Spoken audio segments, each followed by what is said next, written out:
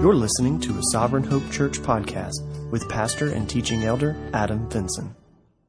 All right, Genesis chapter 12. We've been kind of lingering right here for the last couple of weeks, preparing to get into the account of Abraham.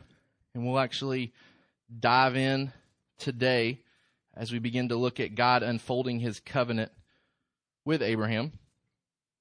So let's look at Genesis chapter 12, verses 1 through 3 together this morning. It says, "Now the Lord said to Abram, 'Go from your country and your kindred and your father's house to the land that I will show you. And I will make of you a great nation, and I will bless you and make your name great, so that you will be a blessing. I will bless those who bless you, and him who dishonors you I will curse. And in you all the families of the earth shall be blessed.'" We started off a couple of weeks ago, and I introduced to you the concept that Abraham is more than just a historical narrative for us to consider. We said that the life of Abraham, his calling to salvation, how he grows in his faith, serves as an example for how salvation functions in the life of all believers. Okay, so in the New Testament writers are constantly referring back to Abraham and using him as an example for how salvation works for all believers. Okay, so salvation wasn't different for Abraham in the Old Testament than what it looks like in the life of a believer in the New Testament. Abraham is called as a pagan, idolatrous man. He's in a country that worships false gods. He is guilty of worshiping false gods, and then God comes in his grace and calls him to salvation, just like he does us in the New Testament. All of us were dead in our sins, and at some point in time in your life's history, the Holy Spirit called you out of darkness into light. It worked the same way for Abram. He was saved by grace. He was saved by faith, just like we are in the New Testament. We're going to see later on in Genesis 15 that God says through his word that Abram believed God and that he counted it as righteousness. Paul reiterates those truths in Romans chapter 4. It's the same for us. We believe what God has revealed to us through faith, and we are saved. And then we ultimately saw that Abram is saved for work. That not only does God intend to bless Abram, he plans to bless him so that Abram can then be a blessing to others. The intent is that as Abram comes into contact with other nations, as he interacts with those around him, that God's blessing to him is meant to spill over into the lives of those around him. Ultimately, we see that fulfilled as Jesus Christ comes through the line of Abram. We saw 2 weeks ago, as we began to start this journey, that God calls us to salvation, expecting that we follow him fully. Following him fully, we saw that Abram's father, Terah, according to Genesis chapter 11, seemingly starts out on this journey with Abram. So God calls Abram, according to Acts 7, Stephen reiterating to us the account of this story. Stephen tells us that the call happened in Ur, and that Abram's father left with Abram, and they journeyed to Haran, and that's where they settled down, and they tarried there until he died. And we said that a strong start doesn't guarantee a strong finish, that Terah seemingly has some type of conversation with Abram. Abram lets him know about this, and Terah decides to journey with him, decides to go along with him, but leads the family to settle in Haran, which would have been very much like Ur. It would have still been ingrained in the same type of idolatry. So we said a strong finish necessitates a faithful start. And we see Abram express faith in his God here, and it carries him through the rest of his life. We also talked a little bit 2 weeks ago about how Abram was to be a blessing, that we too are called to be a blessing to those around us. That the salvation that's extended to us, much in the same way as it was to Abram, was intended for us to then be a blessing to those around us. And I challenge you not to let that stay in a real generalized sense in your life, that instead for you to really consider specifically what that looks like for you. And we've talked before about our four contacts, our family, our friends, our co-workers, those that we spend time with in our hobbies, our neighbors. How do we engage these people? How do we spend time with these people in a way that it's a blessing to them? Are we serving those people around us? And I challenged you that God has gifted each one of you differently in here, and that you have unique ways of being a blessing to those around you. And we'll continue to build off of those truths as we move into Genesis 12. Our summary sentence for today, so to give you an idea, a roadmap of where we're going today, the call to salvation is ultimately a call to leave the trinkets of this fading world in order to receive the promised treasures of the world to come. What we see here in Genesis 12 is God's calling Abram to leave things in order to receive things. He's wanting Abram to let go of things that are temporary, that are not good for him, things that will ultimately hinder his spiritual growth moving forward, to let go of those things, to release them, to leave them behind, not so that he then experiences an empty life moving forward, but that he's able to then receive all that God wants to bless him with. A call to leave the things of this world behind in order to receive the things of the coming world before us. We said that here in Genesis chapter 12, there's a shift. In Genesis 1 through 11, we've gone through these passages and we've covered over 2,000 plus years of human history. In those short 11 chapters, the author Moses has sought to give us a big overview of what took place during those years. We now look from Genesis 12 to 50. So the remainder of this chapter, we're talking about 400 years that we're going to cover.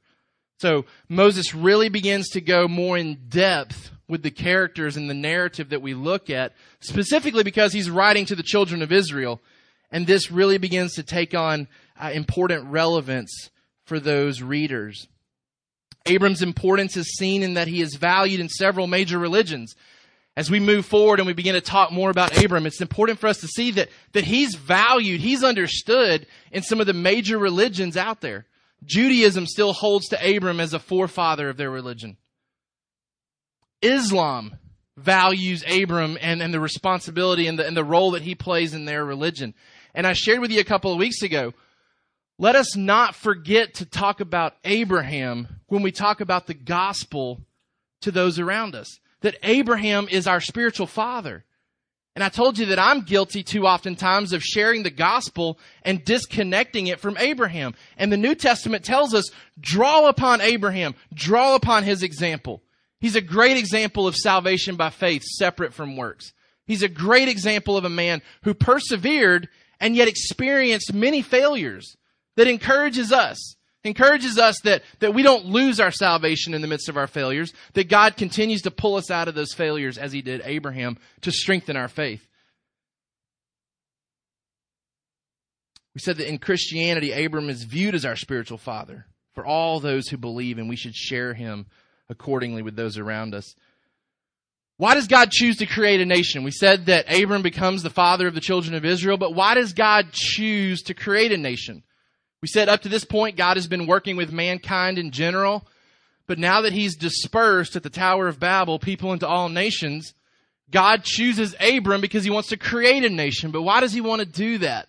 The Bible gives us a couple of reasons. First of all, God wants to create a witness. He wants a nation to be a light to a lost world. Isaiah chapter 49.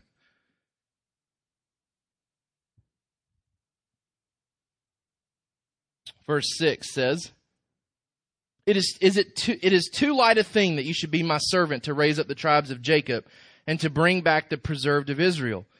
I will make you as a light for the nations, that my salvation may reach to the end of the earth. God's purpose in calling out a nation, calling out this nation of Israel, was to establish them as a nation that would then serve as a light to those around them, that would draw people to salvation. And we've talked about how that happened. That Rahab catches wind of who this God of Israel is. And when Israel shows up to destroy her town, she opts to get in on what Israel is doing. Rather than running from God, she says, I want to be a part of Israel. Same thing for Ruth. Ruth and her experience with Naomi, she says, I want your God to be my God. My experience of you leads me to want to worship your God. So God creates Israel to be a nation, to be a witness for him. Secondly, it's a deposit. God wants a nation to receive the Bible. He wants to deposit into this nation understanding of who he is so that that understanding can be passed on to others. Romans 3 talks about the advantage of being a Jew. Advantages of being a part of Israel is that they received the oracles of God. They had first-hand experience. They saw God reveal himself to them in a way that he was not doing with other nations. And it was a blessing for them to receive that, but it was a privilege that was meant to be passed on to others. They were meant to receive that revelation and then reveal it to those around them that were still in darkness. Remember, Tower of Babel, everybody embraces idolatry and they start to follow other gods. And so God says, okay, that's wrong. Let me reveal to you who I am to this nation, and then that nation will share it with others. And it's the same concept in the New Testament. God has revealed to us who he is with the intent of us sharing it with those around us. A deposit. And then lastly, a channel. God wants a human line for the Messiah to come through. So 3 reasons that God calls Abram to produce a nation. He wants this nation to be a picture of holiness, to be a picture of salvation to those around him. He wants to deposit revelation to them so that it can then be dispersed to others. And then lastly, a channel of blessing. God wants a human line for the Messiah to come through. Fulfillment of Genesis 3:15, the one that would come to crush the serpent's head. So as we move into this narrative of Abram, we see that here in Genesis 12, that God calls Abram to leave all. Now the Lord said to Abram, go from your country, your kindred, and your father's house to the land that I will show you. God commands Abram to leave his country, his friends, and his family. I want us to ponder that for a second, because I know there are several in our church that are praying about the prospects of moving to Uganda to help plant a church there. In order to do so, we're talking about a very similar response, having to leave the comforts and the security of our country. For those of you that have been out of the country, I don't know if you're like me, I feel very unrested when I'm outside of the United States. Now, I enjoy being on mission trips. I've been on several to Romania. I've been on vacation trips outside of our country, but I'm always a little uneasy because I'm not in my comfort zone. I'm not aware of how things function. I'm not aware of the culture. And so I'm constantly trying to figure out, rather than just being relaxed and being myself and enjoying my surroundings because I understand them. So to leave one's country means to leave one's culture, one's security, what one understands and knows. Abram's also called to leave his friends, to leave those that he best relates to. And you may have experienced as well. When you try to interact and engage with those from another culture even, it can be very difficult because, once again, there are things that are different about how they've grown up and how you've grown up.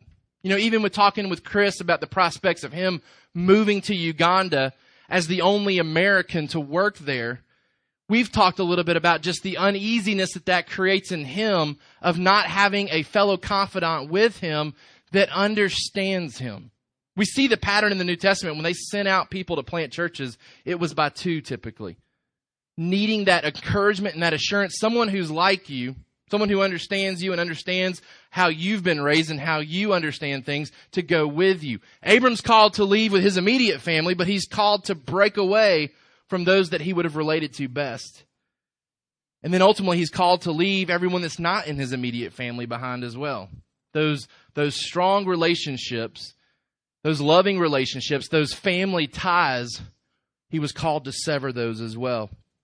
Now we know that God's call intended to separate Abram from his ties to this world. His family was so ingrained in idolatry that it was necessary for Abram to break free from them. They were going to be a hindrance to him moving forward. And so God calls him to break away from his family and his culture. God intends to create a clean slate so that he can present accurate truth about who he is. You see, Abram's been raised and ingrained in the moon god worship of Ur. And so his understanding of God is distorted. His understanding of the supreme being is distorted. He's been taught inaccurate, false things that have flowed from that experience at Babel. So his understanding of who God is faulty. And so God says, instead of trying to change your thinking in this culture, I'm pulling you out of this culture. Because it wasn't just for Abram's sake, right? He's creating a nation that needs to have an accurate understanding of who he is so that they can accurately portray it to others. So God says, the best thing for you, the best thing for everyone moving forward is to pull you out. To start with a clean slate. And I'm going to start revealing who I am to you. True things about Yahweh he wants to reveal to Abram so that he can then pass it on to others. What does Abram give up with God calling him to leave? He leaves security and comfort behind. We've talked about that. He leaves everything that he knows, but then he also leaves behind fame and fortune. See, Abram was in line to be the head of the whole family.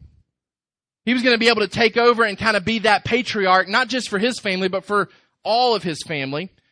He leaves behind the inheritance that he would have reaped from his dad as well. The land and the possessions that he would have occurred there. He has to leave those behind. And so it's a big break for Abram. He's leaving everything that he's known and everything that he was planning to know in the future to follow God. The implication for us, how this relates to us here in the New Testament, our starting point for salvation is a call to separate from this world as well. When we answered the call to the gospel, when we present a call of the gospel to others around us, it's ultimately a call to separate from this world. Jesus very clearly communicated that to those that sought to follow him in Matthew chapter 10, verse 37. Whoever loves father or mother more than me is not worthy of me. Whoever loves son or daughter more than me is not worthy of me. Whoever does not take his cross and follow me is not worthy of me. Whoever finds his life will lose it, and whoever loses his life for my sake will find it. Jesus talking about the necessity of being willing and able to break free from any earthly relationship that would hinder us from following where God would send us. In Mark chapter 8, verse 35.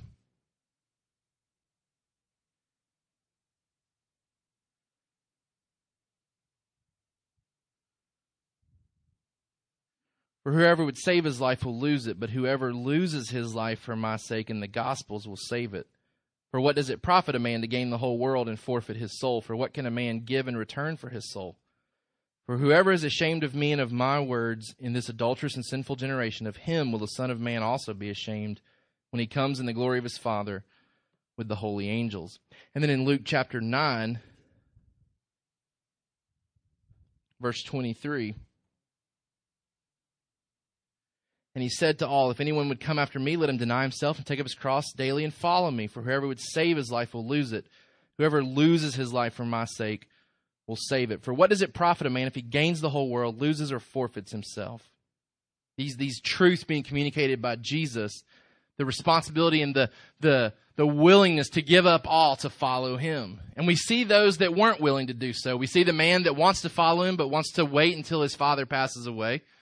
We see the individual that comes saying that he has a heart devoted to Christ, but is not willing to sell his treasures and then come follow Jesus. An unwillingness to break from their previous life. But Jesus says that the call of the gospel is a call to abandon all when needed, to separate from this world. Oftentimes we find that our failure to cut ties with our old life will typically create problems for us in the new life. Think about it for Abram. His unwillingness to separate himself from some aspects of his old life end up hindering his journey to the promised land. Right? He brings father along. He brings Terah along, even though he was told to separate from his family. And from the way that it plays out, it looks like Abram got the call. He tells dad, and then dad says, okay, let me organize this. Let me lead this. Abram falls under his father. Father leads him to Haran, and they say, okay, let's just settle down here. And then Abram ends up wasting some years there because he followed his dad's lead, a dad that was not supposed to be on the journey. Lot comes along as well, and Lot will cause some hiccups along the way for Abram. And then some of Lot's sin that happens with his daughters will cause all kinds of hiccups for the nation of Israel moving forward as well. But there's also an interesting thing that I came across that I hadn't really picked up on before in Scripture. In Genesis chapter 20. So what's the big failure that we often talk about when it comes to Abram? If we're going to talk about Abram not being a perfect man, that we don't want to elevate him obviously too highly, how do we bring him back down to earth? What are some of the things that we talk about that remind us that, oh, he's not Jesus? All right, Hagar, when he doesn't express faith and instead seeks to create a line through Sarah's servant. What else? Yeah, when he lies about Sarah being his wife. Now, I know there's a separate incident with Abimelech where that happens. So in Scripture, we have two incidences where he lies about who Sarah is. Kind of tells that half-truth, because remember we said she is his half-sister, so it's true to say that she's his sister. But what's most true about her now is that she's my wife. But he fails to mention that. But what's staggering to me is that this wasn't something that in the heat of the moment he panics and says, oh man, this isn't my wife, this is my sister, I don't want to die. This is something that was actually planned ahead of time. It was put in motion ahead of time. They worked it out. Before they were ever in that situation. Look in Genesis chapter 20, verse 13.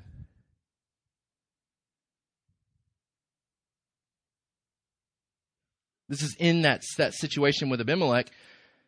Abram, talking to his wife, says, and when God caused me to wander from my father's house, I said to her, this is the kindness you must do to me.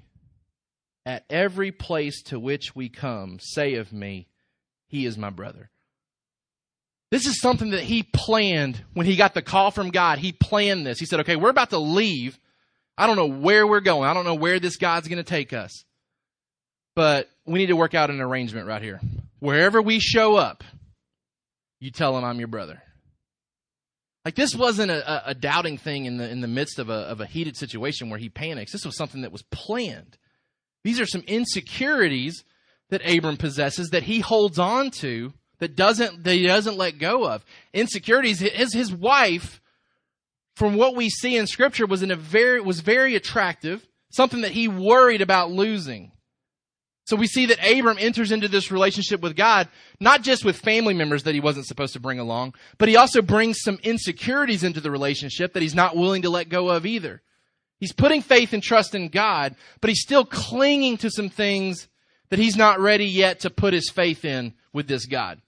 Right? He believes that God's going to make a nation out of him, but he panics and thinks that God might kill him or God might allow him to be killed before he ever has offspring.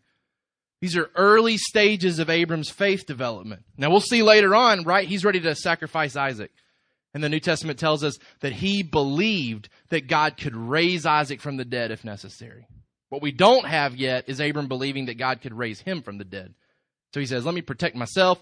Let me protect my wife. So Abram comes into this relationship with some baggage. He's hanging on to some things that he could have let go of. God promises Abram will receive all. So God calls Abram to release all, to leave all, to let go of things in his old life, to abandon home and country, and to step out in faith and to move in a direction that God's not giving him a whole lot of details about. That also is true about our salvation experience, right? When we receive the gospel, we put our faith and trust in a historical story that Jesus Christ died on the cross and rose again. We put our faith and trust in a future event that Jesus Christ is coming again. But everything in between, God gives us no assurance about how it will play out beyond the fact that it'll turn out for good. Right? That's where the prosperity gospel is so damaging, because the prosperity gospel wants to take promises that were given to Abram, promises of blessing, and distort that and say, okay, you come to Jesus and Jesus gives you all these things. Jesus blesses you materially with all these things. And it's a dangerous concept because we don't have those assurances in Scripture. If anything, we have assurances against it. That when we come to Jesus, we should expect tribulations and trials and pressures upon our faith. The assurance is that God carries us through those. But there's no assurance that life is better for a Christian when he comes to Jesus than it was before, beyond the fact that our hope in the future is now secure. which for any true believer means that as we weather trials and temptations, it is far better to be in that situation knowing that we are in God's good intent and His love than it would be to be in any type of prosperous situation here in this earth. That's the assurance that a true believer is. His mind is opened up to bigger things. We see that concept by Abraham in Hebrews 11, that it says he was looking to something far better than any earthly reward. He had a heavenly country in mind. And God makes these promises to Abram here in Genesis chapter 12. He promises him that he'll receive all. Now, I believe that Abram received some promises here that don't necessarily apply to us as believers, right? He promises Abram things like fertility. We don't teach that coming to Jesus means that barren couples will now be able to produce children. But God does promise Abram that. He says, you're going to be a great nation. I understand right now you have no offspring, but the promise and the assurance was that fertility would now happen in the life of Abram and Sarah. In addition to fertility, he's promised fame. He says, your name will be made great. And we can definitely see that playing out. We talked earlier that his name is great, not only in Christianity, but in other religions as well. Abram's name has been made great. He's also promised fortune and favor. God promises to bless those who bless him. To those that dishonor him, God says he will curse. So God promises Abram multiple things here. God ultimately commits himself to give what he promises. We've talked before. This passage is all about what God intends to do, not what Abram has to do. Right? The imperatives in this passage are what God says I'm going to do. Promises that God says I'm going to keep. He says, I'm going to show you a land. I'm going to make of you a great nation. I'm going to bless you. I'm going to make your name great. I'm going to make you a blessing to others. I'm going to bless you. I'm going to curse those who curse you. These are things that God intends to do. God commits himself to Abram, and then he commits to protect Abram in the midst of these promises. Hebrews 11 reminds us of the faith that Abram demonstrates here. So, for the flaws that we see in Abram, that he works out this arrangement with his wife to protect himself if anybody wants to take her as their wife. In these flaws, we see a great deal of faith by Abram. The Bible reminds us. And I think what's neat in the New Testament is that the New Testament doesn't talk about Abram's failures.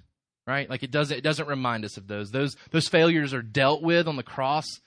And what we see highlighted in the New Testament over and over and over again is his faith in God. It says in Hebrews 11:8, by faith Abram obeyed when he was called to go out to a place that he was to receive as an inheritance. And he went out not knowing where he was going. Abram obeyed when he didn't know where he was going. He obeyed when he didn't know how things were going to work out that God promised. It says by faith Sarah herself received power to conceive even when she was past the age, since she considered him faithful who had promised. Therefore, from one man, and him as good as dead, were born descendants, as many as the stars of heaven, and as many as the innumerable grains of sand by the seashore. Abram also believed when he didn't know when these things were going to happen. Verse 13 says, these all died in faith, not having received the things promised, but having seen them and greeted them from afar, and having acknowledged that they were strangers and exiles on the earth. Abram doesn't see all these promises fulfilled in his life, but he trusted and believed that they would be in the future. He also didn't understand why God was doing certain things in his life. It says in verse 17, by faith Abraham, when he was tested, offered up Isaac. And he who had received the promise was in the act of offering up his only son, of whom it was said, through Isaac shall your offspring be named. He considered that God was able even to raise him from the dead, from which, figuratively speaking, he did receive him back. Abraham didn't understand what God was doing. Why was he calling him to do this? But he stepped out in faith and trust, knowing that God had made promises that he was obligated to keep. I put in my notes, rarely are God's commands accompanied with reasons, but almost always with promises. Think about that. God's commands, He gives them to us, and He doesn't always give us the reasons behind those commands, but He almost always gives us promises that He attaches to those commands. If you do this, these are things that will flow from that obedience. He attaches promises to His commands. And then I also put in my notes, never does God demand personal sacrifice without the compensation of greater blessing. Think about that for a second. Never does God demand personal sacrifice without the compensation of greater blessing. God gives us better promises than what we currently possess when He calls us to do something. He never calls us to make personal sacrifice without the compensation being greater, far greater than what we gave up. He reminds us of this in Luke chapter 18.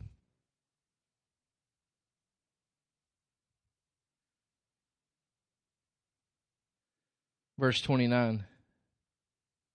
And He said to them, truly I say to you, there is no one who has left house or wife or brothers or parents or children for the sake of the kingdom of God, who will not receive many times more in this time and in the age to come eternal life. Here's one thing that I can assure you. That as we continue to move forward with the idea of planting a church overseas, that whoever ends up leaving home and country, friends and family, whoever makes that decision to go in faith will never regret the things that were lost temporarily here in exchange for what God blesses them with there. We'll never regret that. Jesus assures us of that. Those that make sacrifices here on this earth receive far greater compensation for following in faith. Abram, none of us sit here and talk about what Abram gave up, right? It's hard for us to even say, okay, Abram gave up a lot because we see what Abram gained through his faithful obedience. So it's hard for us to even think about what he gave up to step out in faith. We have to really try to force ourselves back into his feet to see what he chose to do because we see all the blessings that come after the fact. That's true for our life as well. We abandon things of old to embrace things that He desires to give us in our new life. Abram moves forward in faith. God's promises to Abram are impossible, they're unbelievable, and they're untrue if you try to follow the reason of man. The things that God is promising to do not make sense to us in our own reasons. But what's encouraging is that Job reminds us in Job 23, verse 10, He knows the way that I take. When He has tried me, I shall come out as gold. Even though Abram steps out and doesn't know where he's going, Job says the encouragement is that God knows where I'm going. God knows where He's taking me, and God knows what He intends to do on the other side of where He's taken me, even though I don't fully understand the process of how we're going to get there. Abram steps out in faith, doesn't know how, doesn't know when, doesn't know how this all plays out, but he steps out in faith, trusting that God will keep His promises. God promises Abram a few things here, and these are the things that Abram receives. Abram is promised a great nation. So think about this. Abram leaves a country. He leaves his country, but in exchange, God gives him a nation. The Bible says that Abram's offspring are compared to the dust, to the sand of the seashores, and to the stars of the sky. This exceeds anything that Abram could naturally produce. But we're reminded in Romans 2 and in Galatians 3 that God gives Abram descendants that are not just tied to the physical descendants that he produces, but to the spiritual descendants. God produces a great nation through Abraham that we as Gentiles have been grafted into. A better promise than what Abram currently possessed. He's also promised great blessing. Great blessing. Yes, he lost his family inheritance, but God gives him far more through his obedience of faith. He's promised a great name. He loses his family, loses that right to oversee his family in Ur, but God has given him a far greater name than he could have ever built for himself in that country. So God makes a lot of promises. The only imperatives really here for Abram are two things. One, we've already said he's commanded to go, to leave things behind. And then secondly, he's called to be a blessing. He's called to be a blessing. Everything else is tied to what God intends to do. God binds himself to Abram, then he puts safeguards in place to protect him. God says, I'm going to protect you. So not only does he give him these things, but he also gives him ultimate security. Something that Abram has to learn to trust in, as we've already said. The implication for us this morning for our salvation doesn't require that we make promises to God. Rather, it involves us believing promises that he makes to us. And that is the difference. That is the difference between a law-based understanding of the gospel and a grace-based understanding of the gospel. We've all been probably in those settings where we were convicted about sin in our life, and we felt like the appropriate response was then to make promises about how we will never do it again. I had to get on to AJ for something the other day. We're potty training him, and he had an accident, and I was expressing to him because it was a thing that he understood, and he just chose not to stop playing, and so we're talking it through, and he's kind of crying about it, and he starts assuring me. He says, "Daddy, I'll never do this again. I'll never do this again. I'll never do this again." In the back of my mind, I'm thinking, you're going to do it again today, probably. And that's a good reminder that God's thinking the same thing when we're making promises to him about how we're never going to do it again. But the goodness of the gospel, the truth of the gospel, what makes the gospel good news to be passed on to others, it's that God has made promises to us, just like he made promises to Abraham. And it's not promises that we then have to in turn make back to him. God's covenants are things that he keeps because he is a faithful God. Our salvation doesn't require we make promises to him. We instead believe the promises that he makes to us. Our perseverance in the faith is tied to our ongoing belief in the promises of God. That's how we continue to persevere in the faith, as we hang on to these promises. It's what kept Abraham going. In the midst of uncertainty and confusion, he continues to cling and hold on to the promises that God has made to him. John Piper has a great book called Battling Unbelief, and he ties our failures in sin to our unbelief in promises that God has made. See, we don't have Abram saying, "Hey guys, let's go back to Ur. Things are getting tough." He never loses sight that what God has called him to is better than what he possessed. Now, we do see that failure in the life of Israel when they leave Egypt, right? They are lacking belief in God that what he's called them to is better than what they were in.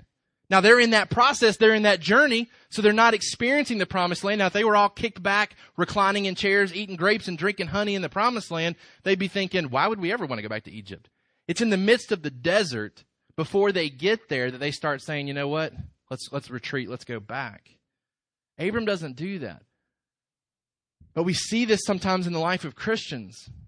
They're in a dry spell, they're in a difficult time, tribulation, trial sets in, and they start to think, okay, let me go back to the things of the world. Let me go back to the sin that I believe satisfies me. And it's a failure to believe that the future is far better than anything we can possess in the here and now. God has made promises that he intends to keep to his children. The call to leave for Abram was appealing due to what he was promised to receive.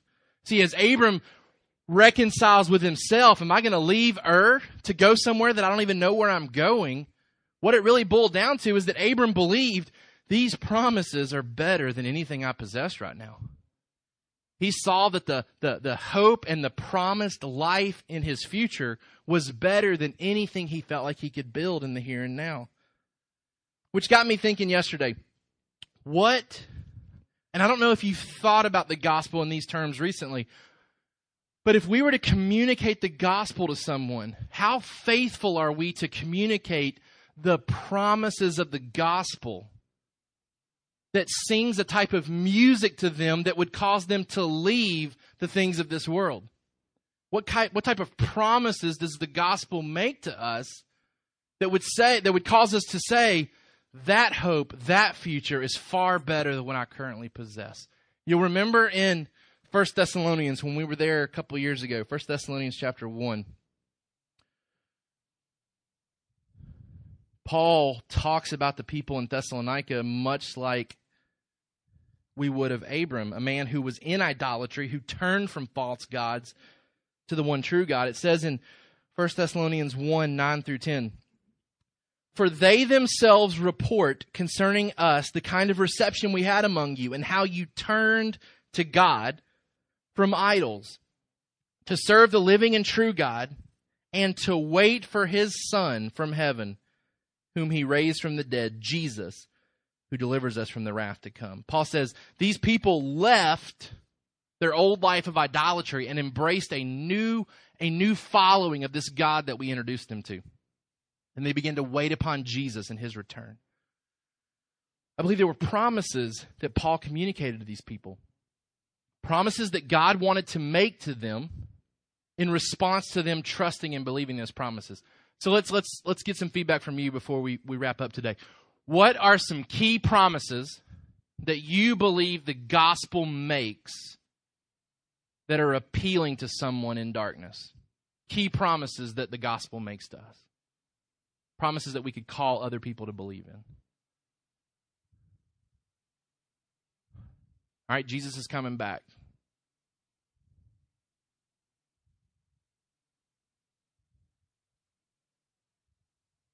All right, life both here and the hereafter. New bodies. He'll make us new.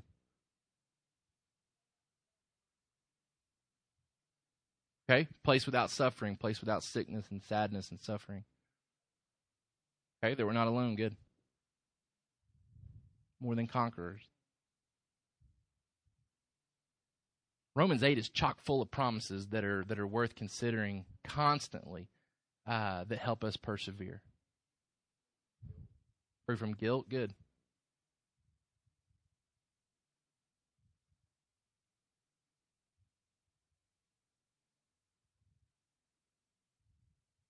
Okay?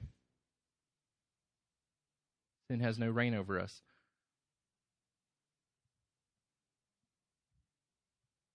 No condemnation. What else? Somebody in the back? Okay. Someone loves us? Good. All right, these are all true things. These are promises that the gospel makes.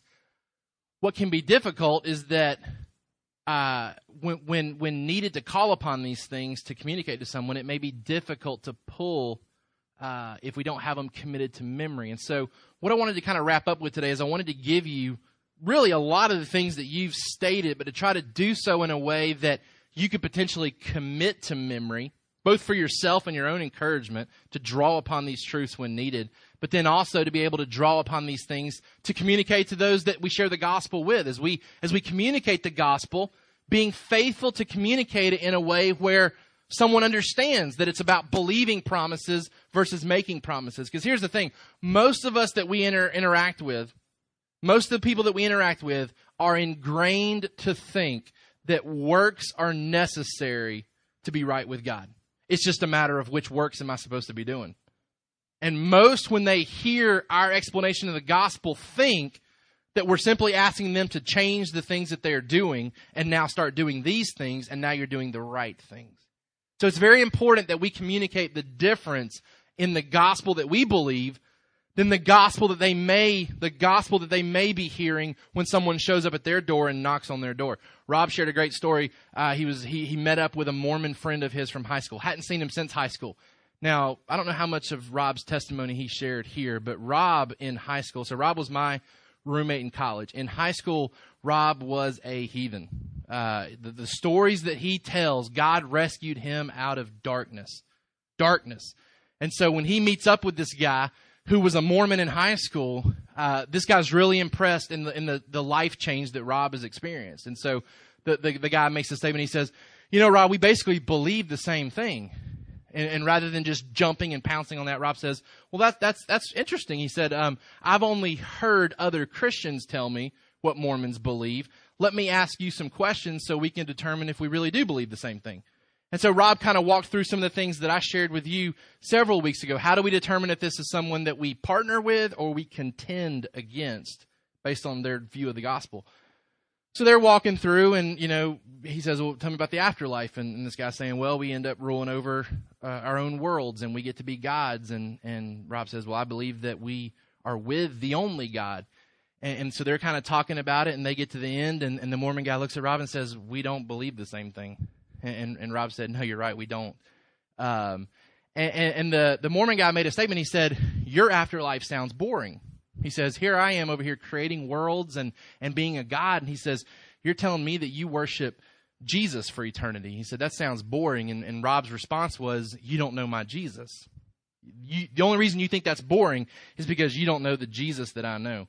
Because if you knew the Jesus that I know, you would not think that to be boring. So it's very important that we understand our gospel, the gospel that we hold to, the gospel that the apostles held to, is a gospel where God makes promises, not we trying to make promises to God. So let me give you let me see how many there are.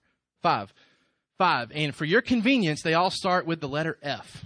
Why? Because I want it to be memorable. I want it to be something that you could draw upon. Again, while all these things are great that were mentioned here, if I asked somebody to name everything that was just shared, several would get left out, right? Because they were worded differently, they were shared differently. This is a way to remember important truth that we could draw upon later. Key promises of the gospel. Number 1, forgiveness. Now you could unpack this. You could unpack this and explain a lot about this. But if you could commit these 5 things to memory, these 5 promises, it would give you a wealth of truth to present to someone as a means of encouragement as to why they should respond to the gospel. Forgiveness. God clears our past, present, and future record of wrong. That's so good. It's so good because it's what so many people struggle with. Past failures that they can't seem to get over. You may have talked with people that said, God could never love me because of things that I've done in my past. You may have talked to people that say, God could never love me because of what I'm currently doing in my present. But the gospel goes even further and secures us that there's nothing that we could do in the future that would separate us from His love. Ultimate, forever forgiveness. That promise is extended to us through the gospel. That He takes our sins and He separates them as far as He can. Never to recall them again. Key promises of the gospel, forgiveness. Secondly, freedom. God rescues us from the dominance of sin. He releases us from the demands of the law. He empowers us to do good. You can unpack what freedom means all day long. But it's an important promise that God makes to us through the gospel. Something that's available to those that put their faith and trust in Christ. Matthew chapter 11, verse 28. Come to me, all who labor and are heavy laden, and I will give you rest. Take my yoke upon you and learn from me, for I am gentle and lowly in heart, and you will find rest for your souls, for my yoke is easy and my burden is light. God promises freedom to us through the gospel. Freedom from sin, freedom from the law, freedom to do good. Third, He promises us, family. Family.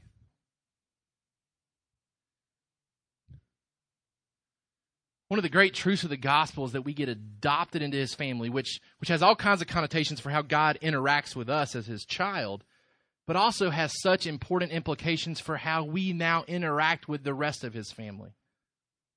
Many of us come from situations where we didn't have a dad involved in our life, or we didn't have a mom for as long as we wanted, or we didn't maybe have the benefit of growing up with solid brothers and sisters.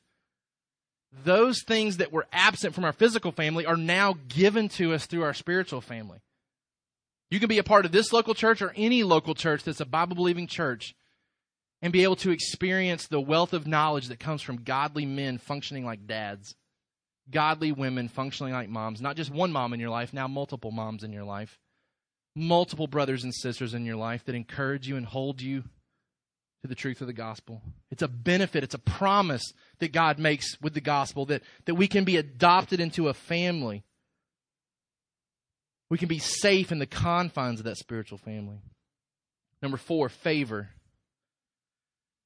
Just as God promised Abram to watch over him, God makes the same promise to us in Romans 8, that his good intent rests upon our lives. God's good intent. While we couldn't give anybody assurance about what their life will look like after following Christ, we can't give them tangible, God's going to do this, God's going to do this, God's going to do this. We don't have the privilege of looking into the future and telling someone their fortune.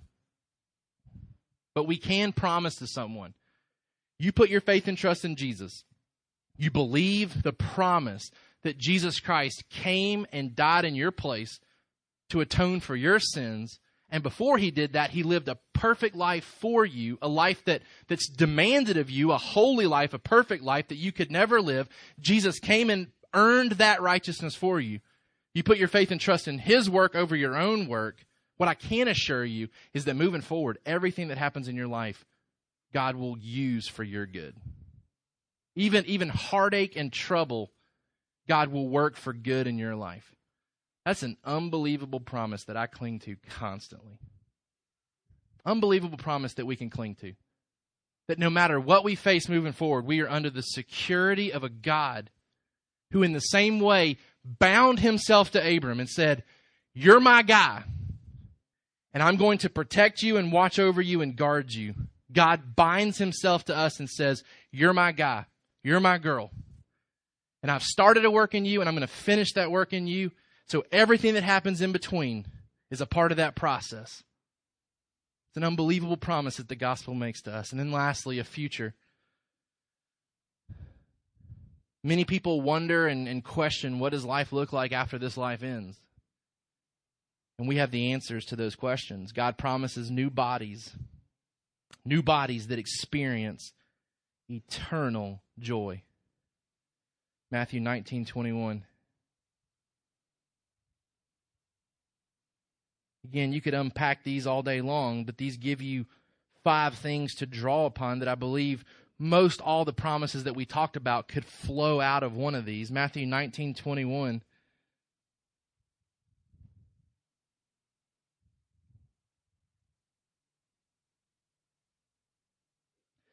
This is the rich guy that comes to Jesus. Jesus said to him, if you would be perfect, go sell what you possess and give to the poor, and you will have treasure in heaven. And come follow me. Jesus doesn't promise him earthly treasure. He says, get rid of the earthly things and put your faith and hope and trust in the heavenly things that are to come. New bodies, a new earth, an earth that is described as a place there is no suffering, there is no sickness, there is no death.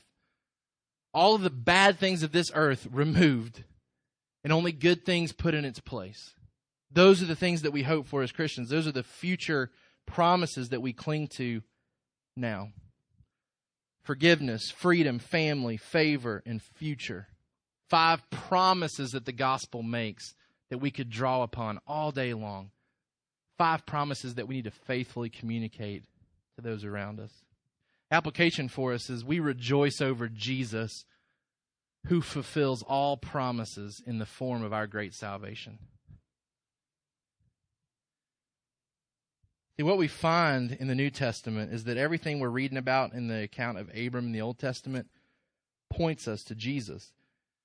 In Luke chapter 1, verse 68, John the Baptist being born to Zechariah, Zechariah says, blessed be the Lord God of Israel, for he has visited and redeemed his people and has raised up a horn of salvation for us in the house of his servant David, as he spoke by the mouth of his holy prophets from of old, that we should be saved from our enemies and from the hand of all who hate us, to show the mercy promised to our fathers and to remember his holy covenant, the oath that he swore to our father Abraham, to grant us that we, being delivered from the hand of our enemies, might serve him without fear in holiness and righteousness before him all our days. Zechariah says, Jesus is coming and he's the fulfillment of everything that was promised to Abraham. Acts chapter 3, verse 25. You are the sons of the prophets and of the covenant that God made with your fathers, saying to Abraham, and in your offspring shall all the families of the earth be blessed. God, having raised up his servant, sent him to you first to bless you. God says, I'm bringing blessing through Abraham. What type of blessing? Material blessing? No. It says to bless you by turning every one of you from your wickedness. We see the fulfillment of promises made to Abraham in the New Testament. God turns us from our wickedness. He blesses us by illuminating our minds to the gospel truths so that we turn from our old life to life with Christ. Let's pray together. God, we thank you so much that when mankind abandoned what they knew about the Creator and instead began to glory in the creation at the Tower of Babel, God, we thank you that you didn't give up on mankind. And that when mankind learned false things about the Creator and began to pass those false things down to their children, God, we're thankful that you looked down at a man named Abraham who was raised to worship the moon.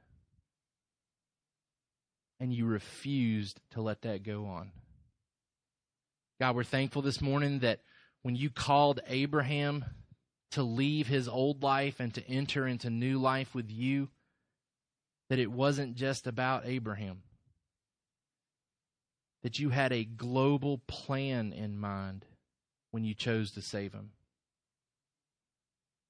And Father, as we're reminded in Romans 9, 10, and 11, that as believing Gentiles, you have graciously included us into the family line of Abraham through faith. And so, God, while we might sit here today without Jewish blood running through our veins, we rejoice over the fact that we can sit here today with the Holy Spirit indwelling our hearts, which unites us to you. And God, we rejoice over the promises that we see that you made to Abraham, even those that don't directly apply to us, because as we see your faithfulness to Abraham, it gives us confident trust in your faithfulness to us in the New Testament. And so, God, we rejoice over these promises that we do cling to. We thank you for the forgiveness that's extended to us through the gospel. We thank you for the freedom that we enjoy now. Freedom and rest from the belief that we have to serve you faithfully in order to earn your favor. God, we're thankful that you freed us from the demands of the law by fulfilling them through Jesus Christ. God, we thank you for the family that we're surrounded with today. And not just this family, but the global church. God, we rejoice with Chris and Maggie and Melissa as they are interacting with our brothers and sisters on the other side of the world. We thank you for that extended family, that safe confine of being able to know that others are doing and pursuing the same things we are. God, we thank you for the favor that we leave with today, knowing that you have good intent for us as your children. And God, we anxiously look to the future promises that you've made, hopes of new bodies that are free from the decay that we experience every single day around us. We're thankful for the eternal joys that are set before us, knowing that the things of this world, the trinkets of this world, pale in comparison to what you've promised to give us. God, we look forward to that new life on a new earth with new bodies, worshiping the same Jesus that Abraham left his country for. Father, I pray that you would encourage us this week. God, give us the mindset that we have been blessed so that we can bless others. I pray that we would be faithful to the Great Commission to share the gospel to those that are yet to respond. And Father, I pray that we'd be faithful to share the gospel with those that are believers that need to be discipled and grown up in their faith. Father, help us to be a blessing, be an encouragement to those we come in contact with this week. We thank you for Jesus this morning and his fulfillment of all these promises. Help us to be encouraged and to encourage those as we leave today. We ask these things in Jesus' name. Amen. Thank you for listening to the Sovereign Hope Church podcast. We trust that you've been encouraged by the Word. For more information about our church, please visit our website at www.sovhope.org. Again, that's www.sovhope.org.